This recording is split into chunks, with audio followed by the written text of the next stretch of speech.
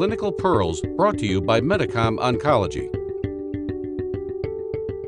My name is Anil Restegui, and I'd like to provide an overview of two things. The first is the exciting research that's ongoing between new-onset diabetes mellitus and pancreatic cancer. And secondly, as an illustration of that, a clinical prediction model in which I'm a co-author, the primary work being done by Dr. Ben Borzi and Yuxiao Yang, both colleagues here at the University of Pennsylvania in collaboration with colleagues at MD Anderson Cancer Center. So every year in the United States, there's about 53 or 54,000 new cases of pancreatic cancer. Unfortunately, there's about 44 or 45,000 deaths related to either local complications from the disease or more frequently when the disease has spread to distant organs such as liver and lung.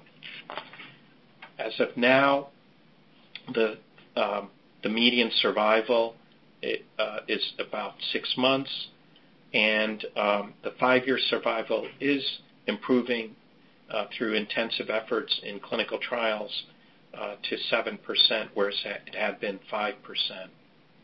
Unfortunately, it's estimated that by the year 2020, that pancreatic cancer will be the second leading cause of cancer-related mortality. Currently is third.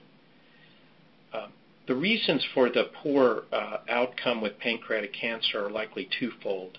One, the vast majority of patients present with metastatic disease. Secondly, the disease is intrinsically quite resistant to chemotherapy for a variety of reasons. That being said, significant advances have been made in the field. First, experimental animal models that are used iteratively and applied translationally for new approaches in therapeutics.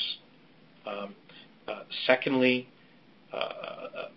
an appreciation of approaches to new therapies in pancreatic cancer, especially in immunotherapy.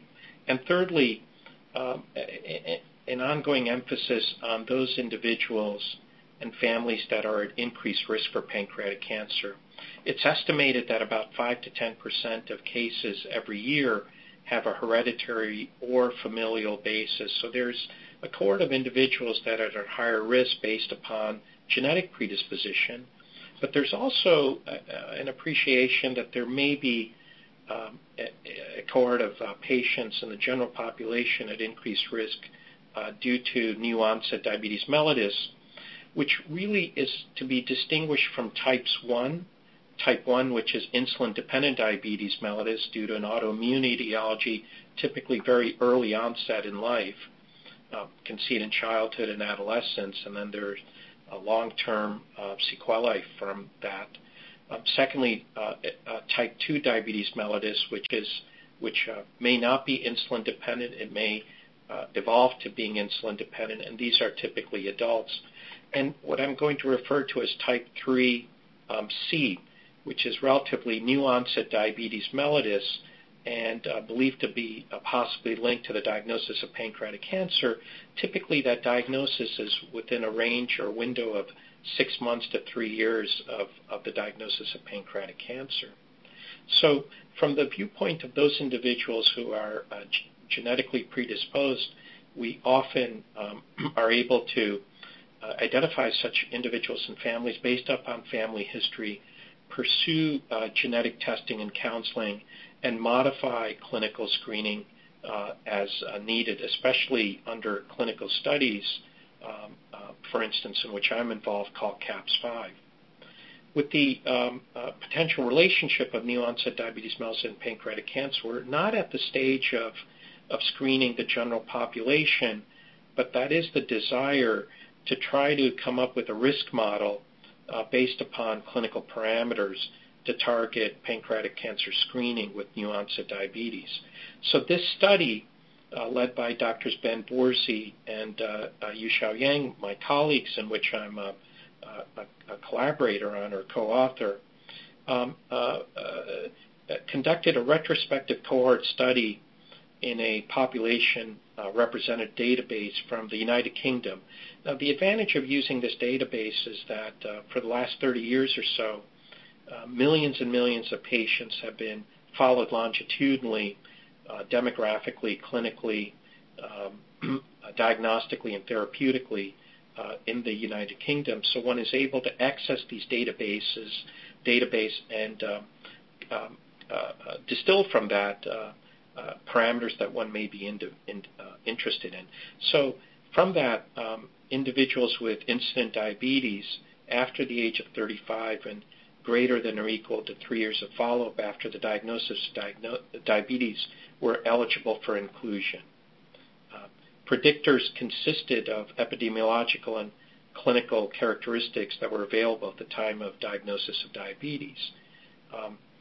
Biostatistical analyses were conducted in great detail. So the study included almost 110,000 patients with new onset diabetes. Among them, 390, or 0.4%, were diagnosed with pancreatic cancer within 3 years. A model emerged from that, which included age, body mass index change, smoking, hemoglobin A1C, a parameter for diabetes, cholesterol, hemoglobin, creatinine, alkaline phosphatase, and the use of certain medications, proton pump inhibitors, and anti-diabetic medications. And then a specific type of modeling was done called bootstrapping. And if the predicted risk threshold for definitive pancreatic cancer screening was set at 1% over 3 years, only a little over 6% of the new onset diabetes population would undergo definitive screening.